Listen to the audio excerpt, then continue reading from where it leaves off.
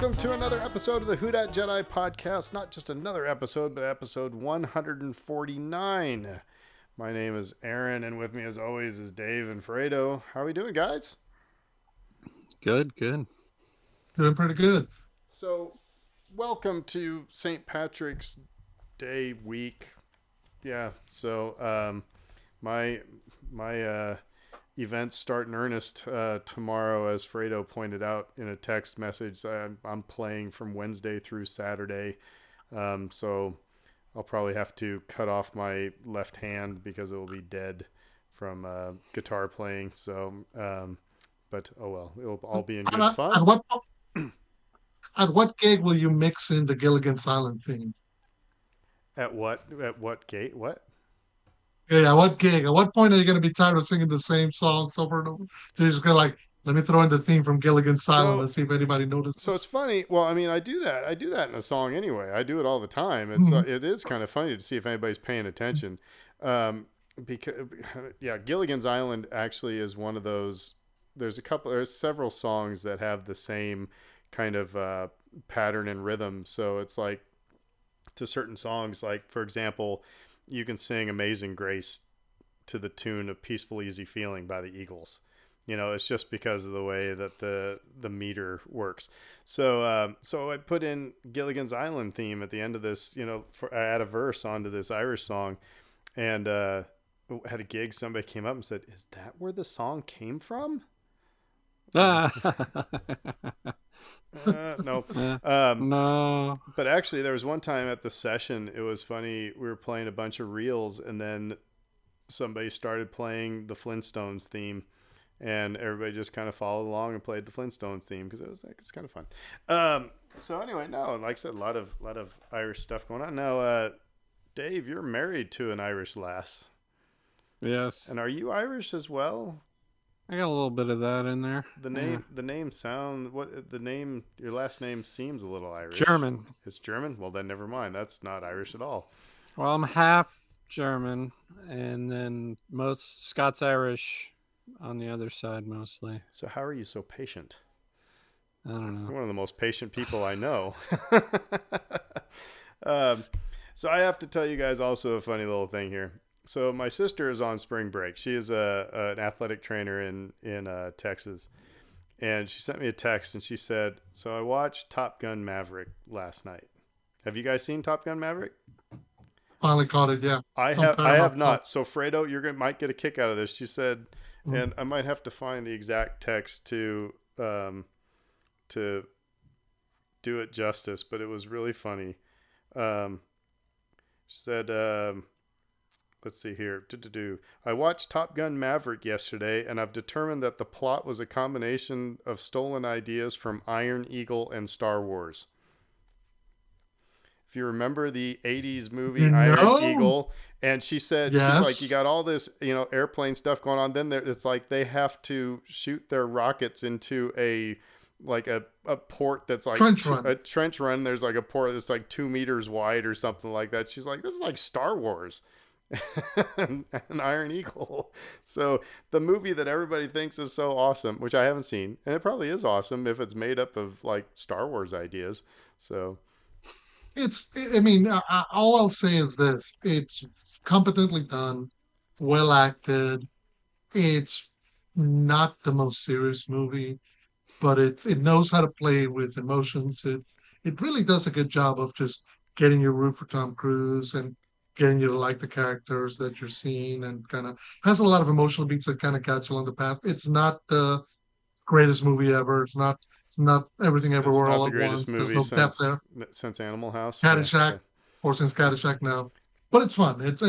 But in terms of enjoyment, it's probably a good 7 or 8 out of 10 in terms of just sitting back and just having a good time, which is more than I expected when they announced it, because I thought it was just going to be a cash grab, but really well done. Did you guys see Iron Eagle in the 80s? Yeah. Louis Gossett Jr. and yeah. That was a guilty pleasure in our house. 2. Well, they shouldn't have done. There was an Iron Eagle 3. They should have stopped after Iron Eagle 1. Because I guess it was a fun movie. It was, like I said, a guilty pleasure in our house. So It's got a song from Queen in its soundtrack, which there you go. immediately ups the 80s. Yeah. It's like Queen and the Kenny Loggins. If you got that in your soundtrack, your movie's going up a percentage point. That's right. That's right. But speaking of Oscars buzz recently, I will toot mine and Fredo's own horn when we both on our favorite things of last year listed Everything, Everywhere, All at Once. It's worth watching. It may not be your favorite movie ever, but it's definitely worth watching. I will say the hardest thing about it is describing it to people because I might know during the Academy Awards broadcast, my parents were asking me, "So what is it about?" And I kind of went like, "There's, I went Inigo Everything, Montoya. It's like, everywhere. Yeah. yeah, I went. There is too much. Let me sum up, basically, because there's just too many genres mixed in, too much, and the kitchen sink put in. But it's just so well done.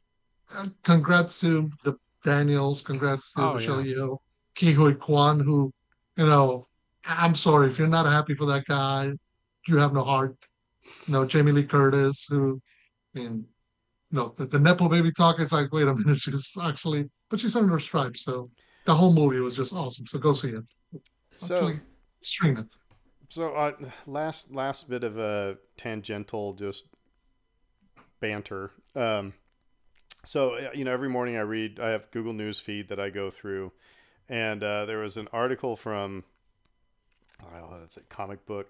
So I don't know. It was just some like comic book fan site, but they ranked the 10 most powerful superheroes, and I'm not going to read you the list because there was like a bunch of them that I had no idea who they were. At the top of the list, lo and behold, was Superman, number one. But what I found interesting, and this might be something we might have to get Scott Colesby on to argue about these things, because they had Wonder Woman as more powerful than Captain Marvel. Now, I know that Wonder Woman is descended from gods, but, Captain Marvel also kinda, supernatural powers. Yeah. I don't know.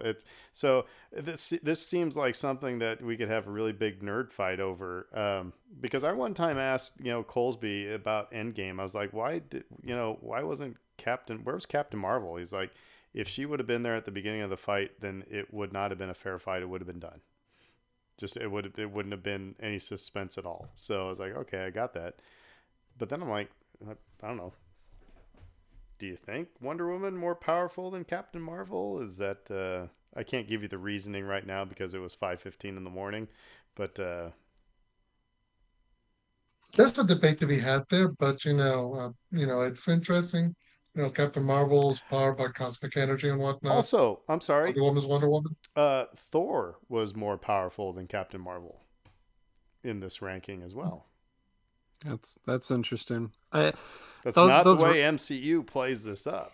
So what's fun about these sorts of debates, and again, like, I don't think like a definitive ranking makes any kind of flipping sense, because the idea is that in any given situation or scenario, so-and-so could get the upper hand on this other person. And that's where the drama comes out and where it becomes interesting. It's like, would Wanda Maximoff be more powerful than Captain Marvel in a particular situation? Maybe, but again, like, the circumstances would dictate all of that. And that's what I love about those articles or like podcasts where it's like it's the meme that says Thor, Wonder Woman is more powerful than Captain Marvel. Prove me wrong. It's just take a stance and tick people off, and that's how you get people listening and engaging. It's what good teachers do. It's like you don't always, when you're trying to get people to interpret literature or interpret music or something like that, sometimes I've said it on here. That's what I do sometimes, is I say the ludicrous thing to get you guys fired up. So, well, it's much in the same way. I mean, and sports fans have that same debate whether we're talking LeBron versus Michael Jordan or Tom Brady versus Joe Montana. So there's, which one's better than the other. And at some point, yeah, people are going to land on one side, people are going to land on the other. And it's 1,000,001 reasons why you pick one over the other. So it's subjective. It's up to you. So y'all listening on this, let us know. Do you think that Thor is more powerful than Captain Marvel, or and should Superman be at the top? But anyway, all right, let's do a little bit of Star Wars trivia tonight. We're going to be talking about some Bad Batch, and it's not again. We're not going to go synopsis of. We're going to talk about the episodes that we haven't really been talking about, and just kind of where this this series is going. It's some really intriguing things have been happening in the last couple episodes. So, yeah, so we'll be hitting on that here after some news. But first, some trivia, and I am not going to give this question. I read it while Fredo was talking, so it doesn't count. So I'm skipping over that one. That question, by the way, was what color is the glove that Luke wears over his damaged hand? Come on. But anyway, all right. Yeah. So, Dave, you get the first one. What planet is Anakin on when his lightsaber ends up hacked in half? It's in your favorite prequel movie. Well, I'm not even sure that helps. Geonosis? It is Geonosis, yeah. Yep. Yeah. When he gets up from the machine and holding it half a lightsaber in his hand, Obi-Wan's gonna kill me. However, I will say Attack of the Clones has one of the best lines in any Star Wars movie when it said, "Why do I think you're going to be the death of me?" You know, it was like that was a nice little har line. My favorite little delivery there is when he says, "Oh, we thought we'd come rescue you," and Obi-Wan just looks up at his chains and goes, "Good job." Yeah, it's just perfect deadpan. Just you might as well not have tried. I felt like Anakin got his lightsaber cut in half in the Dooku fight too, because he had two sabers at one point. One of them got sliced, like disabled. Did he get sliced in half, or just get kind of knocked out of his hand? I don't know. That's a good question. But it wasn't his at that point, I guess, because he'd already lost. Revenge of the Sith, right? Yeah.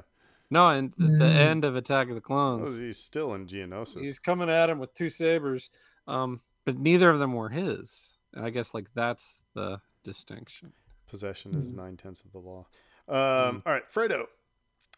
What industrial guild is led by the mechanically enhanced technocrat Wat Tambor? Is that the Techno Union? That is the Techno Union. Which always went like this. Exactly. Pants and boots and pants and boots and pants and boots and pants. Yeah. Their DJs are amazing. Yeah. All right. So the one I look at, who interrupts Han and Leia's first kiss?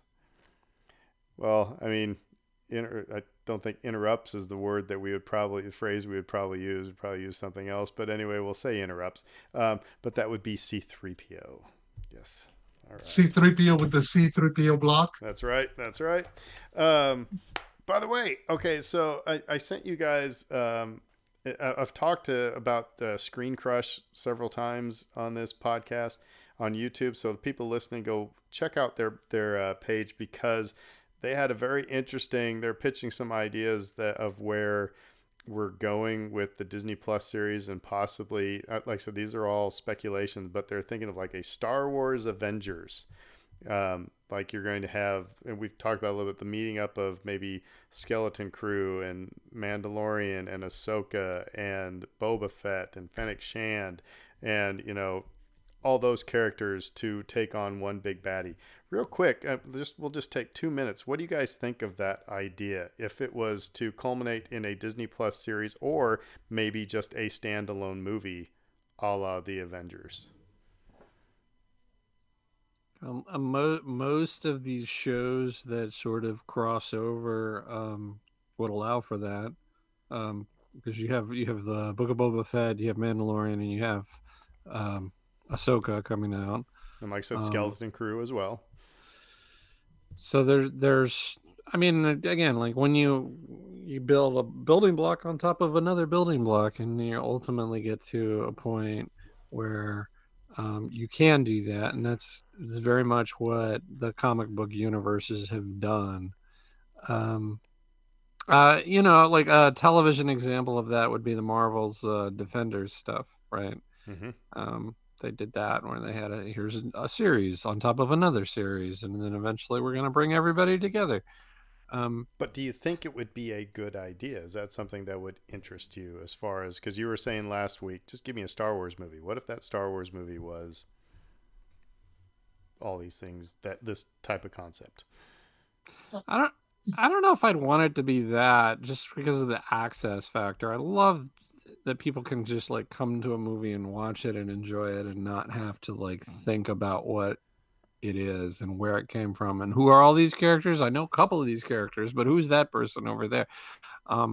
Anything like that, that's still kind of a barrier for Star Wars. Well, we will be talking about that during Bad Batch conversation. That might be a good segue.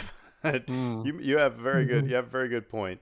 Fredo, what do you think? Was that something you would be turned on by? I'm not against it. No, I'm not against it, but I think, and Dave brings up the example I want to bring up, which is Marvel's Defenders, which, for those of you who don't know, Netflix had access to some of Marvel's properties: Daredevil, Iron Fist, Jessica Jones, Luke Cage, and they did a good job, Iron Fist aside, for a specific reason, in setting up Defenders as the eventual team up of these heroes against the forces they were going to fight. Defenders, the series itself, didn't come off as well, though.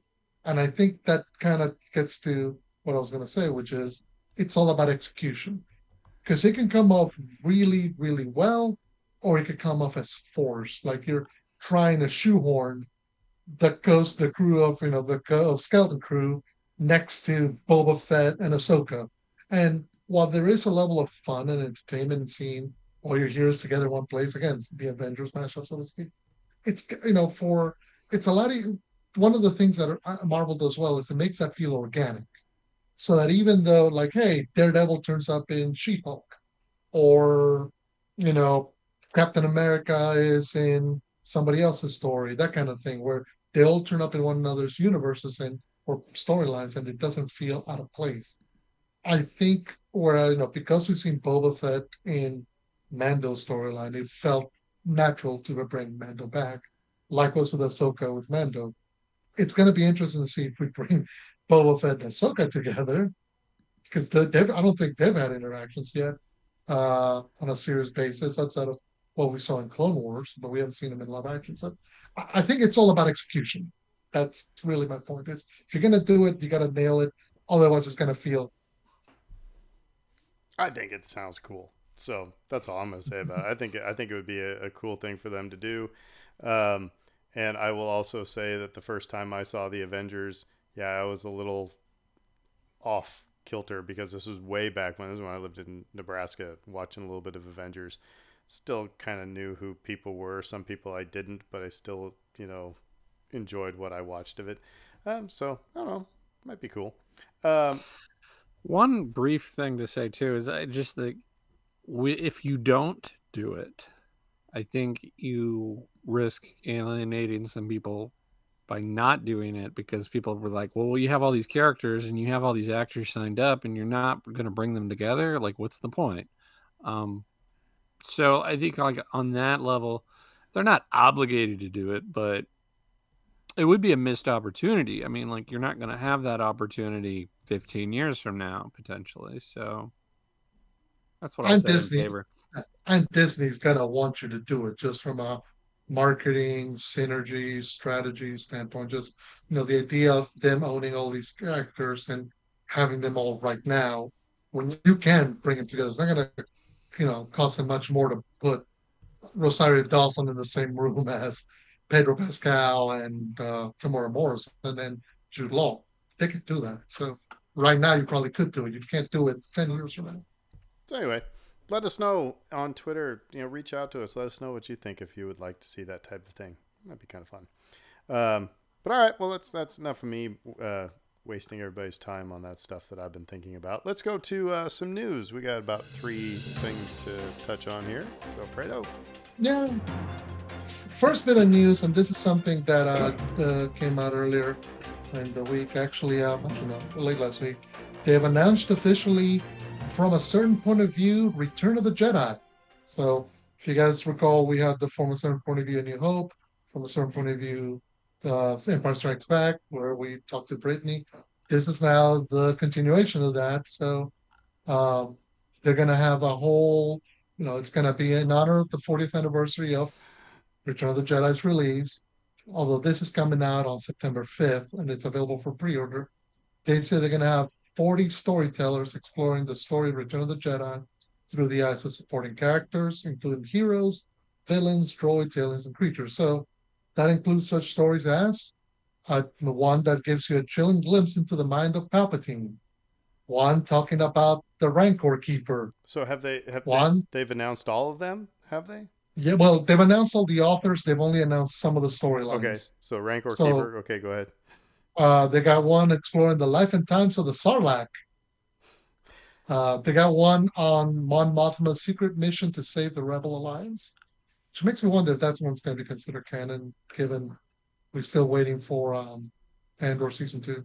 Another one chronicling Wicket the Ewok's quest for one quiet day on the forest moon of Andor. So just want to go home and relax. And anyway. And then they're going to have a final one on Anakin Skywalker becoming one with the Force. That's now, nice. Some of the authors, so they have authors including Olivia Blake, Charlie Jane Sanders, Mary Kenny, Mike Chen, the whole slew of different authors of different kind of stories. So again, if you've read the previous two iterations, you kind of know what the idea is. You're going to get a little snippet of what the movie showed you and extrapolate a story out of that. And again, it's available. Quick gut reaction. You can't think too long. What story would you want to hear, Dave? Return of the Jedi? Yeah. Mm-hmm. I'll start. Bomar Monk. Okay. The spider dude with the brain in it. The Bomar Monk. I want a Bomar Monk story. I think they alluded to this, but it's like the Bothans. I want to hear about the Bothans. There you go. Many Bothans. For me, actually, I'll go with one. I'll go with Rex. I want them to give me a story with Old Man Rex as part of the Rebel insurgent team. There you go. That'd be fun. Because he's in there. They've told us, but and ladies and gentlemen, those are fun books. Those are really cool books. Mm-hmm. I dig the concept behind it, and I wonder if they'll do it for the prequels and if they would be as powerful. But I guess we'll find out. Well, that's just interesting because right now, I mean, they're doing them for the 40th anniversary of the original trilogy, and we're about to come up. Well, I'm trying to think, 1999. Coming up on 25. I don't know. I will say this: there's a bit of a difference. Dave Filoni has been doing a lot of work on explaining a lot of stuff that happened between Phantom Menace and A New Hope. So I think that ground has been covered adequately. So I don't think we need to hear about the Death Stick salesman. So you sure you don't want to get a Captain Tanaka storyline or Captain Tanaka? So anyway, there's a lot of fun ground that could cover from some of those side characters. The Watto Chronicles. How he's about to really stick it to this goofy Jedi guy. Moving on right quick. So because of all the interviewing that Jon Favreau's been doing, he was speaking to Movie TV, MOOVI. He liked the Kevin Smith burger chain, okay, Dave? So they're asking him about, continuity around, Star Wars media and kind of the period they're working. So he gives an interesting tidbit. He goes, there's definitely a conversation that's going on. And then also what happens after the sequel trilogy? Because the sequel trilogy only takes place over the course of a few years. And it's a big thing on the screen. It's eventful, but it's a relatively brief moment in history. So what happens after it is interesting too. And I know that there's some exploration going on about what happens after it, after the sequels. So I think that there are certain markers that we have, almost like studying ancient history, where you have to kind of know a few things that happen, but there's a lot of murkiness in between. So it's interesting that he's talking about how apparently they're already having discussions about the post Rise of Skywalker Star Wars universe. Kind of what we have. I mean, right now, The Mandalorian, Ahsoka, Boba Fett, Skeleton Crew is taking the place in between Return of the Jedi and The Force Awakens. But they're already having discussions about after Rise of Skywalker, which, if you let me, I will lean into something because the other bit of news that I have was um, remember we talked last week about there's the couple of movies that have been kind of shelved, the Patty Jenkins, the Kevin Feige. Then we were talking about potentially Taika Waititi's movie coming out. Well, there was another movie that was in the works, which is being written by Damon Lindelof. And apparently, well, this conjecture from Star Wars Newsnet. So apparently there's a report, according to Jeff Snyder, saying that it looks like his script, Damon Lindelof's script, is finished, and that they're looking at that as being the movie that'll come out Christmas 2025. Apparently, they already have they do have a director lined up. They already have actors being cast, and it's apparently going to be announced during Celebration next month, which is taking place in London. And apparently, the rumor there is that it would be set after Rise of Skywalker. So here we got Jon Favreau on one hand saying, "Yeah, we're having discussions within Lucasfilm about what the galaxy in Star Wars would look like beyond Episode 9." And here's another rumor about potentially we're going to get the next movie is going to do that, just that. So cool. As long as there's a crawl. Well, okay. Well, we didn't get the crawl for the other two sort of spin-off movies. It's kind of reasonable to assume that they won't do it because they've established that as being their stylistic choice now, that you don't get the crawl unless it's episode 10. But that's my question. Would we consider whatever the next movie is to be a spin-off, or will we consider it to be a continuation of the saga? And that's where it gets interesting to me, because they clearly made a point about how Rogue One and Solo were not part of the. I mean, there were movies within Star Wars, but they were not part of the episodic saga. See, I think there's an easy way to explain it. They could say, yeah, 1 through 9 was the Skywalker saga, but we still have Star Wars, and now we're talking about other stuff. It doesn't have to be about the Skywalker lineage. It does not have to be. And I would, if that's all they said, I'd be like, cool, that's fine. That we're just, it's more of a, the macro is about Republic politics. The micro was about the Skywalker lineage. You know what I mean? And so you can still have the macro, and just now we're focusing on, because that's always one thing that bothered me is like, and the original trilogy, we're talking about a pinpoint. We're talking about 5 people in a huge galaxy. It's like, so there's more stuff that's going on. And like I said, I guess I would have no problem saying, okay, cool. So I don't. But it's also, good. But you make a good point about the crawl, because I mean we're accustomed to, we see the big Star Wars logo to open up as the fanfare kicks in, and then to get the crawl, which is really almost like allows you to kind of set your brain into, okay, I'm about to watch a Star Wars movie. This is, you're entering this universe. It's almost like when you see the opening credits to a show, or you begin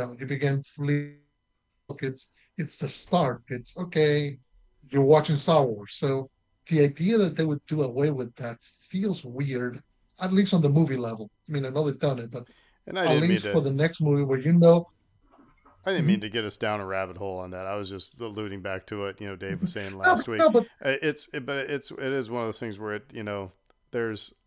But it connects. It connects the. we don't. I mean, yeah, we No. don't need to see Rey, Finn, and Poe. I would like to. Don't need to. Mm-hmm. We can talk about them. But we can just tell a new dang story.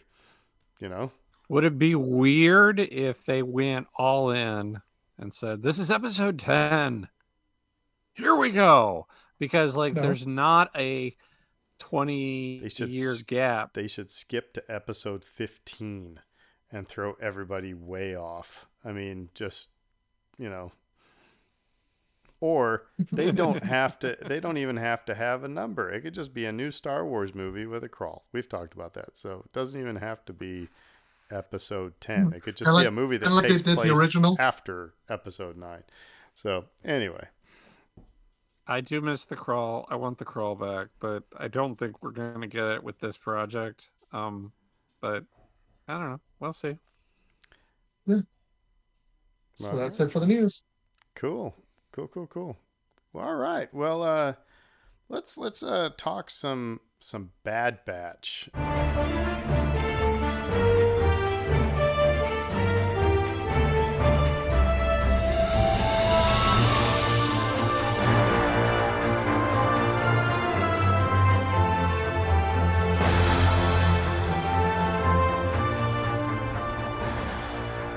I think correct us if we're wrong here, Dave, but I think the last episode we talked about in earnest was the one with Gungi.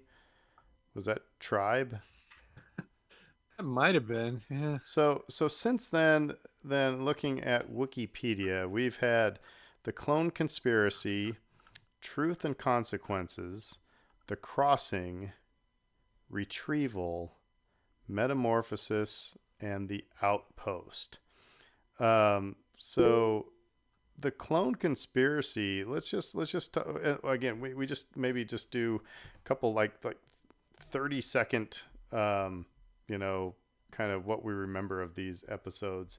But the Clone Conspiracy, that is when, at the end, Palpatine makes his triumphant return into the Senate, and they get the bill passed to do away with the clone troopers and bring in, I guess, enlisted people for it to be stormtroopers. So we were back to politics in our Star Wars. What'd you think of it, Dave? I was fine. I mean, it seemed a little... The whole thing at the end where it's like, oh, we did exactly what he wanted us to do, really? I don't think you really did. The whole thing about Palpatine is that he can twist any situation to his advantage. He's a puppet master. And so it's not like, oh, we did the wrong thing by opposing him here and fighting him so hard. It's like, oh no, I don't think you understood very well what was actually at play there, which is he just twisted it. It's like as an opportunist, he saw that things unfolded a certain way and he just took advantage of it. And so, and I don't know, his spin struck me as kind of, far-fetched and dorky. But again, we deal with that every day in the current political arena where people are just constantly spouting nonsense at us. And, yeah, I don't know. I wouldn't. Obviously, the biggest thing that Dave Filoni has to explain with the Bad Batch is what happened to the clones. That's the biggest thing that has to be explained away, and there's really no good way to do it. But I thought this was rather quick. It actually, to me, made total sense. Being a political junkie, that's what politicians do. It's like, you've heard the expression, never let a good crisis go to waste, or what, something like that. I mean, if you think back to 9/11, I mean, a lot of things, it's like, hey, we can get a lot of things pushed through that people who wanted a more, I mean, there's a lot of that because you were preying on people's emotions of the time. Now, what did you think, though, about we had a clone who was trying to assassinate other clones and the senator, and then he ends up like chewing on a cyanide tablet and like right out of Captain America, and and so we don't know who this is or what's going on. Hail Hydra! Right. I mean, what did you think about that? It's like they seem to put a piece of intrigue in there that like just stuck out like a sore thumb. Like it wasn't needed. Yeah, it's interesting because on the one hand, we as the audience know who's pulling the strings behind everything. What I find interesting is, about that whole arc was the Empire doesn't really need to find a reason for getting rid of the clones. They're manufacturing a reason, they're coming up with a reason, but in a weird way, it's not like they have to justify that. That's one of the fun bits of it being an empire, and what the emperor says goes. But it's surprising that they're going about it, but it's also surprising that they are making. I guess it's also almost more having to do with how Filoni and his crew of writers are seeing it. Is you have an audience that's invested years on these characters like Rex, like Cody, like Echo, like the Bad Batch, and now we're going to start to see their demise, because as far as the Empire is concerned, they're old tech, they're old technology. They don't, they have served their purpose. Got to get rid of them now, and you can't just simply shut them down like you can the droids. But they're going around it in a way to justify doing what they're doing, even though they don't need to. And by the way, I have to say, we've been actually talking about the Clone Conspiracy and Truth and Consequences at the same time. They kind of blend into one another. Yeah. It is so. So anyway, I mean, this was the big. All right, we're figuring out how the clones are getting pushed out. So the next episode up is The Crossing. So it says the Bad Batch travel in the Marauder to a desert planet to go to an Ipsum mine where that Sid has purchased. So this is when they get trapped in the mine and the Marauder gets stolen. And if we can then also talk about the one that comes after that, which is Retrieval, when they get their ship back. So basically we get what do you want to say? It's a bunch of kids working in a mine for a mean dude, and they end up overthrowing him. Star Wars. What'd you say? Star Wars Oliver Twist. Yeah. Star Wars Oliver Twist. The thing Temple of Doom. The thing I thought that was interesting here was that they were telling the story of the rebellion. I'm going to go into at a micro level, where you have the evil. We did talk about this episode in one of our previous podcasts, but you have the guy who's, eating up all the food and then giving them just little scraps. And so, he obviously was a symbol for the Empire, and then the kids who were working in the mine were people who rebelled against it. So, but it seemed to me that what they're setting up here is that people are starting to not dig the Empire and starting to fight back. So you can put this with Andor, you can put this with Star Wars Rebels.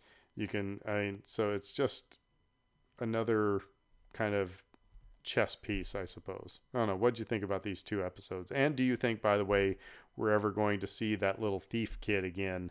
Because he says, hey, if you ever need a thief, give me a shout. Yeah, maybe. These episodes stood out to me for the interplay between Tech and Omega in particular, and him having to sort of come to terms with the fact that they've got a kid in their midst, and he can't just be a walking thesaurus all the time. He actually has to try to engage with her on a human level. Yeah, have empathy. Yeah, and like, but he did say something really interesting. I'm sorry, he did say something really interesting that I think is worth pointing out. It's like, just because I don't like, basically, I'm paraphrasing, but basically because I don't show my emotions doesn't mean I don't care. You know, it's kind of like, I mean, it's just because I'm not walking around with a big smile on my face and laughing doesn't mean that I'm not happy. You know, just because I didn't cry when, you know, this thing happened doesn't mean that it didn't move me. And Omega is very much the opposite of Tech, you know, as far as she has, I mean, empathy is a huge part of her, you know, of her makeup. So, but I did find that really interesting that, you know, hey, just because I don't, you know, walk around with my emotions on my sleeve doesn't mean that I don't care. So again, it's Tech also coming into, you know, saying, hey, I'm tired of being ignored here. I'm, you know, this is how I operate. Sorry. No, and I think before Dave gets back in, I think that's what makes these episodes so interesting. It's because these episodes at the end of the Clone Conspiracy arc, Echo leaves with Rex because he feels the pull of duty that he has to his fellow uh, clones, demanding that he leave the Bad Batch. And for Omega, who's seeing Crosshair turn against them, is now seeing Echo leaving. There's a sense of her family being split up. And that's why she's looking for that emotional reaction. I mean, Hunter and Wrecker understand and accept where Echo's coming from. And Tech also does, but he's not being supportive, throwing an arm around her.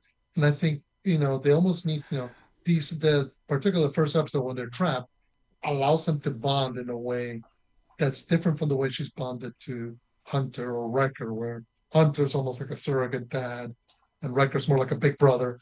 You know, this was a way to connect with Tech in a different level, but that still values that bond. So that was interesting because of what we get in the 2 episodes later. But anyway. We also got healing on the level of her getting the ship back. And like that was, she explained very clearly, like, I'm connected to this ship. This is an extension of our family. This is our home. This is where we live. This is our place. And so for her, it's a deeply personal connection, and that's why it was so important to her to get that ship back. You know, the rest of them were kind of like, well, you know, it's a ship. We'll get another ship. It'll be fine. And she's like, no, I just lost Echo. I don't want to lose my home. And so like that's relatable. And I liked just seeing like these little moments of healing that are occurring here. I wouldn't say they've like sort of moved past Echo leaving the team, but like I think these were necessary steps for them to take. And again, I suspect that we're going to see Echo again. How tempting do you think, or how tempted do you think they were to make the little thief kid a young Han Solo? How tempted? Wouldn't have surprised me, although.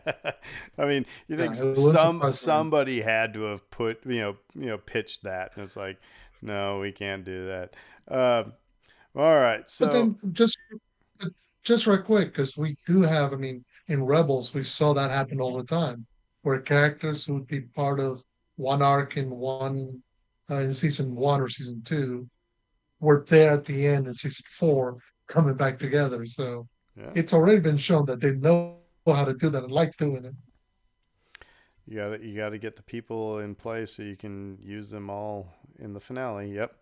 So now we start kicking things up. And kids, if there was ever a moment when you needed to do the homework, Metamorphosis is that episode because oh my good lord, are the Clone Wars fans, the people who are Clone Wars fans, not like me who has watched the Clone Wars and like it, but I mean the people who that was their Star Wars growing up.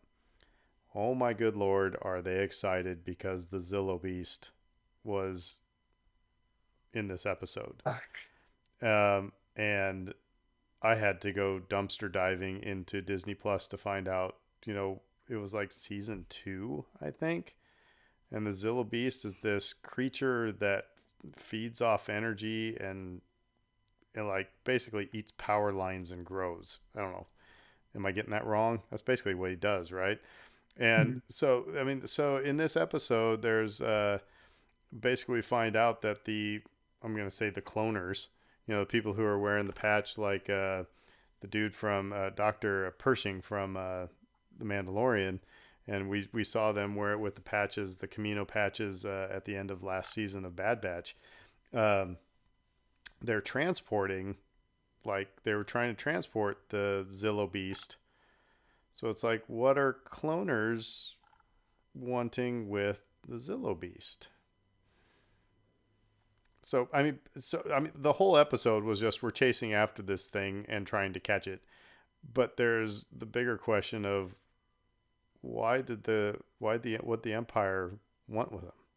And I believe it's also this episode when we get the Camino Prime Minister, as he said they need to get Omega because she's got, something special going on, the Force. But anyway, well, she's somebody that Nala Se, or is it Nala Se? It's Nala Se. the chief scientist from Camino values her highly, and we saw that at the start of the Bad Batch. So she means something to Nala Se, and the Prime Minister of Camino, Lamasu, says that's your end to get her to come work for you. I think that might be the only thing that he really knows, or at least the only thing he's willing to disclose about her is that those two have a close relationship. I think it's the latter, Dave, because you said that's the only thing he's willing to disclose. Because you remember there's in an earlier episode they were talking about their special project and they were talking about Omega, and so he knows why she is special. And let's remember, she is a quote-unquote defected clone. But so, again, the Empire's rounding up all of these things. I don't know. What do we... It's kind of obvious that, like, you get Baby Yoda, in Mandalorian. It's like it's a logical step to say, okay, well, the Emperor's trying to... or somebody's trying to figure out how they can, clone the Emperor and give him force powers. But now we're using... There is some of that. Yeah, go ahead, Fredo.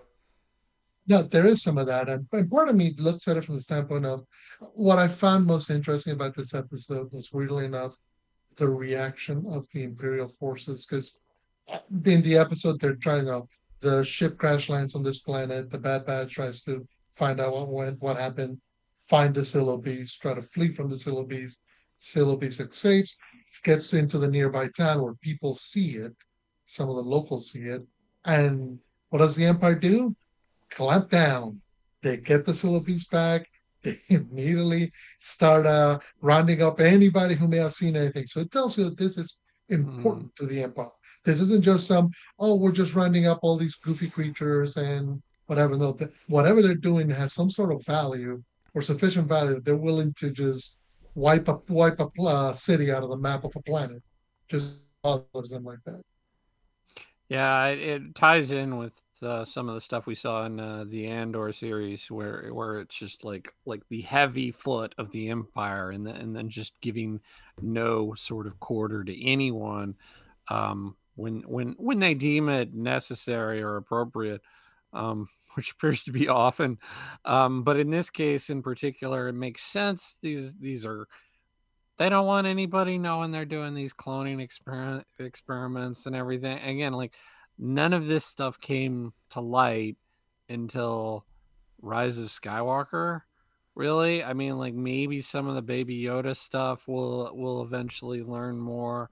But it's like Emperor trying to clone himself, that didn't come out for 30 years. And so it was secretive, is what I'm saying. It's like, yeah, of course it was secretive. Of course they were like stomping people out who might have a hint that this is the kind of experimentation that they were doing. And we are, I mean, we're speculating and assuming, but let's say that we're right, and they're trying to clone these, various, powerful creatures.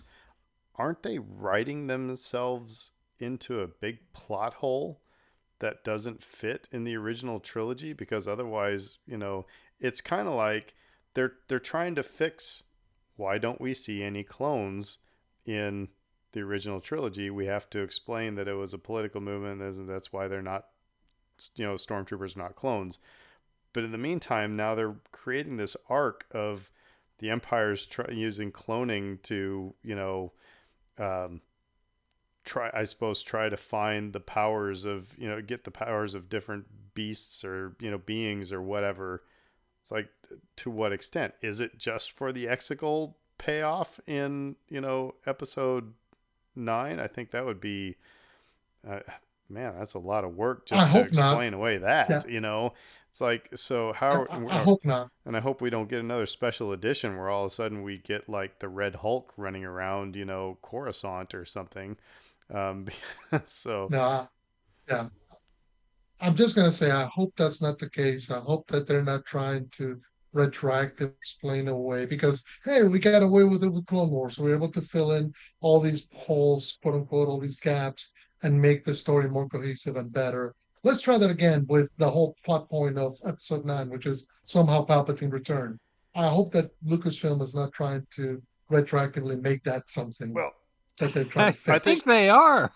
However, I think they are. However, that's a dumb idea. I'm hoping that they put a bow on it at the end of like the Bad Batch series by, saying that, show them, maybe they create something that is just god awful, and then they destroy it, and he's like, okay, we can't do this anymore. And then Palpatine just, calls over one person, says, hey, but let's keep this tech, it's I don't know. It seems like they're writing themselves into a, like I said, a big plot hole of why don't we see a big Zillo Beast running around, anyway. But it was interesting. I'm glad that the cloners are back, because that's the thing at the end of last season where it was like, what are they doing? And then it's taken them how many episodes to get there? And we know that the cloners still play an important role, because they're around for 6 years after the Empire's done, because they're still running around with Grogu. So we know that they're not done. All right. Well, the most recent episode, which I think this is going to be interesting to talk about, was The Outpost. And we finally get Crosshair back, because Crosshair is sent on a mission with obviously a new officer. He's and one that does not like clones, which is really interesting. We're now, I mean, it's now like not just a I don't like clones, but I mean it's almost a a classist / racist, whatever you want. It's that kind of ugliness, hate for the clones. So anyway, he goes to this outpost, and Crosshair just has I think his eyes become open again.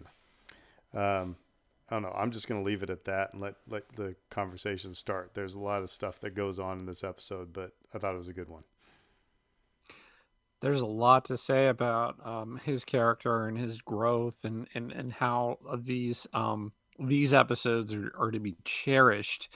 My two favorite episodes of the season by far are Crosshair centric episodes. I think it was episode 3, where we saw him and we saw his interactions with Commander Cody, and that desperation to feel like he belonged to something.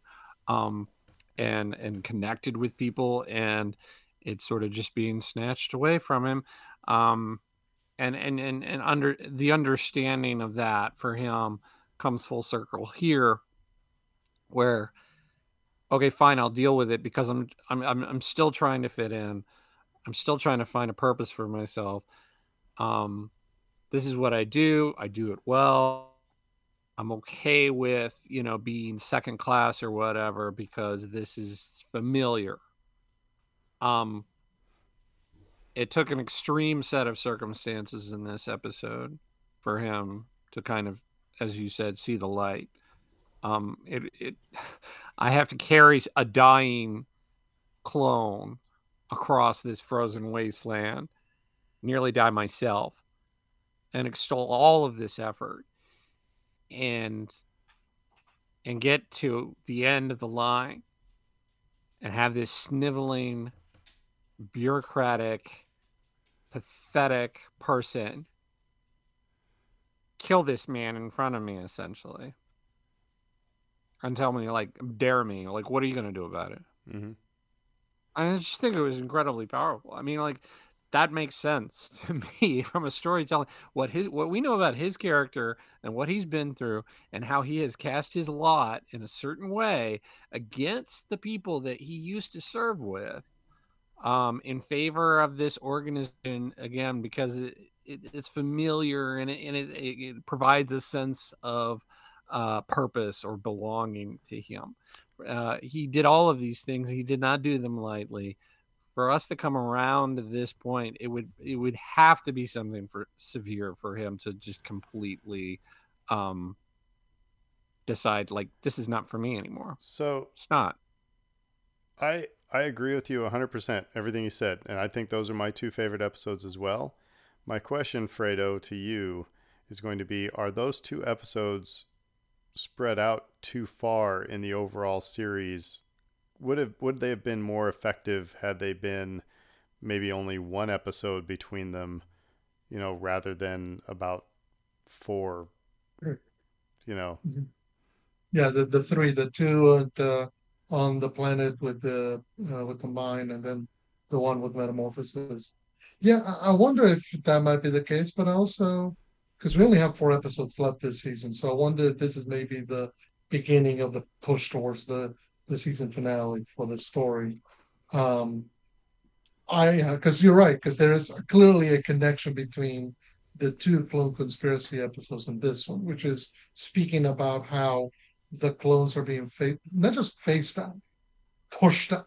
We see it at the start of this episode where, these Imperial officers are talking to the clones and they're like, what the heck are we going to do to go to the clones? They're like, oh, you're a citizen of the Empire. You can do whatever you want. And they're like, we were born and bred for battle. We were literally created to serve the Republic back then, but now the Empire.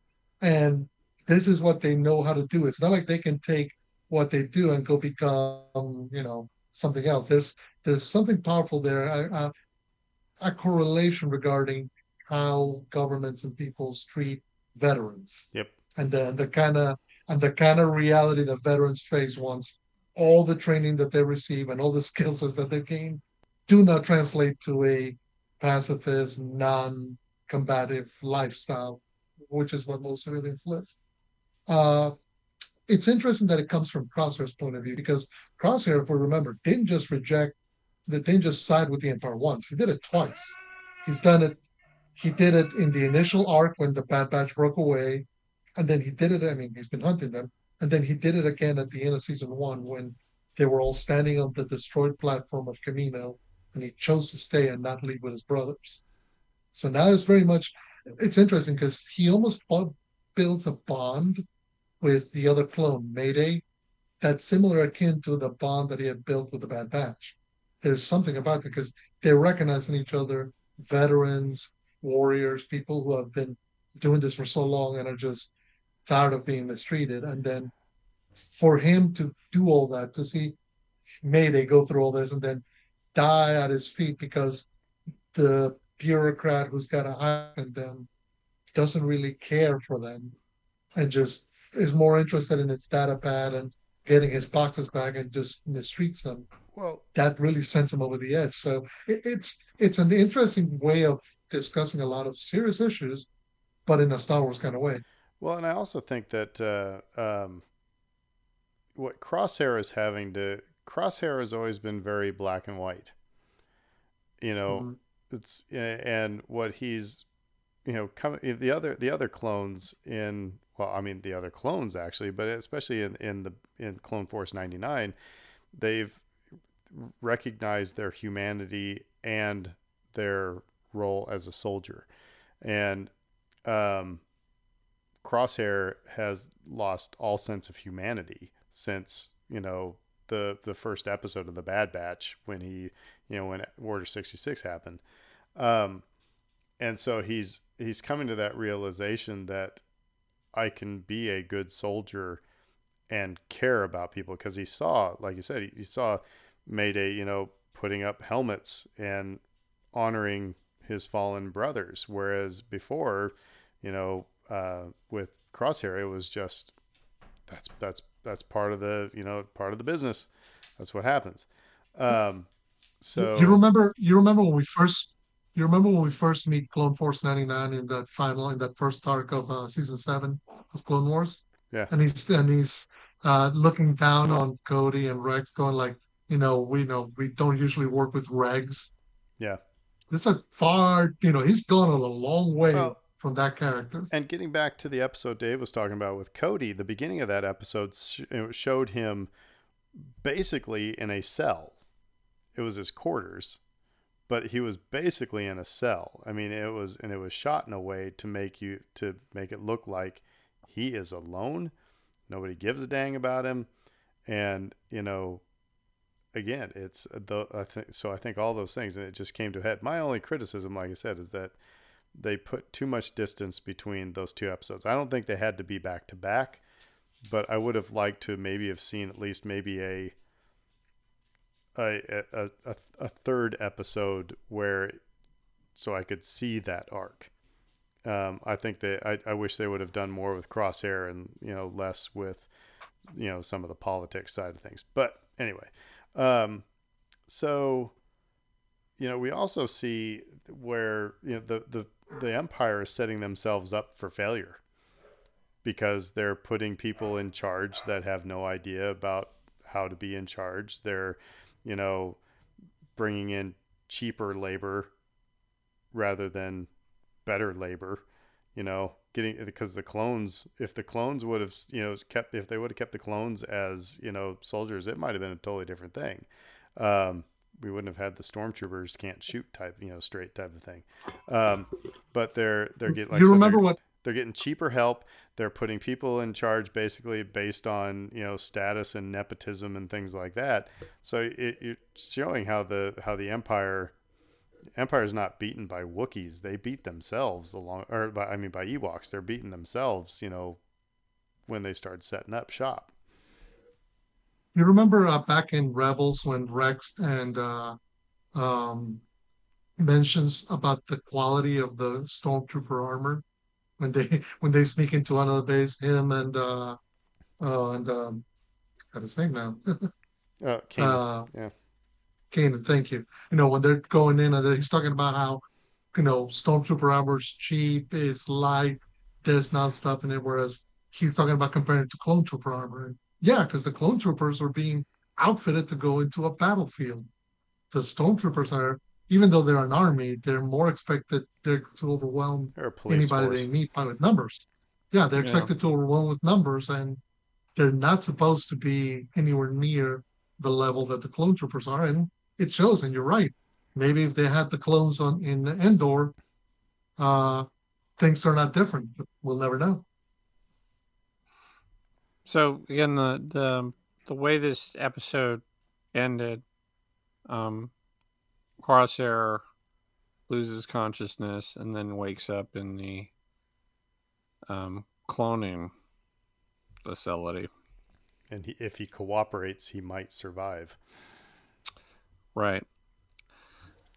Where are we going with this?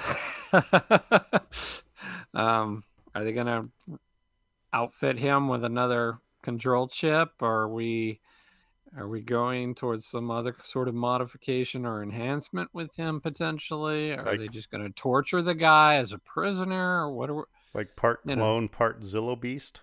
I don't know. Yeah, it's interesting. It leaves you with any kind of, because you're not supposed to know what they're doing. You just know, okay, they might be trying to extract whatever makes them special, in order to replicate it. But then they're also facing out the clones. That's what creates this duality of interest with this story. So on the one hand, the Empire is very publicly looking to get rid of the clone army that's been fighting for years. On the other hand, in a secret manner, the Emperor is looking to continue cloning operations and find a way to cheat death. So why the two? Why not hide in plain sight? So I wonder if we know that the stormtroopers are gonna come because that's what we see in episode 4. But I wonder how they're gonna explain that. How they're gonna square that circle. How they're gonna explain why they're doing those two things. I'm gonna get all New Orleans here for a second, but as you were talking, Dave, it struck me that the cloners. I'm getting some serious Madame LaLaurie vibes. Like, are we going? What are they doing with Crosshair? It may be a let's experiment. Like I said, part clone, part Zillo Beast, but that may be because it's like, hey, we can now do whatever the heck we want. Because the Emperor ain't going to stop us, and it's, we don't have any regulations. We can just, do these things. But I will say that it is not 100% clear if the Kamino cloners are working for the Empire, is it? We haven't seen like an Imperial officer overseeing them. We've seen the Kamino people. Well, no, there has been an Imperial officer who just introduced this last episode, isn't there? It's the question isn't so much is there an Imperial presence there, but how willing participants are they going to be in this, and is so like I said, there might be some sick experimentation that's going on here, but I'm sorry, go ahead. No, go ahead. Well, I was going to say your former prime minister, we don't know his whole angle. Like we said, he may be holding things back at this point. He's how much incentive does he actually have to go along with what they want? I think like that's the sort of palace intrigue that we're going to have yet, is like how much resistance will they see from within on this operation. And eventually that okay, we need a mega. So that's the next step for them, right? We got to get a mega here, and the Bad Batch won't take that line down.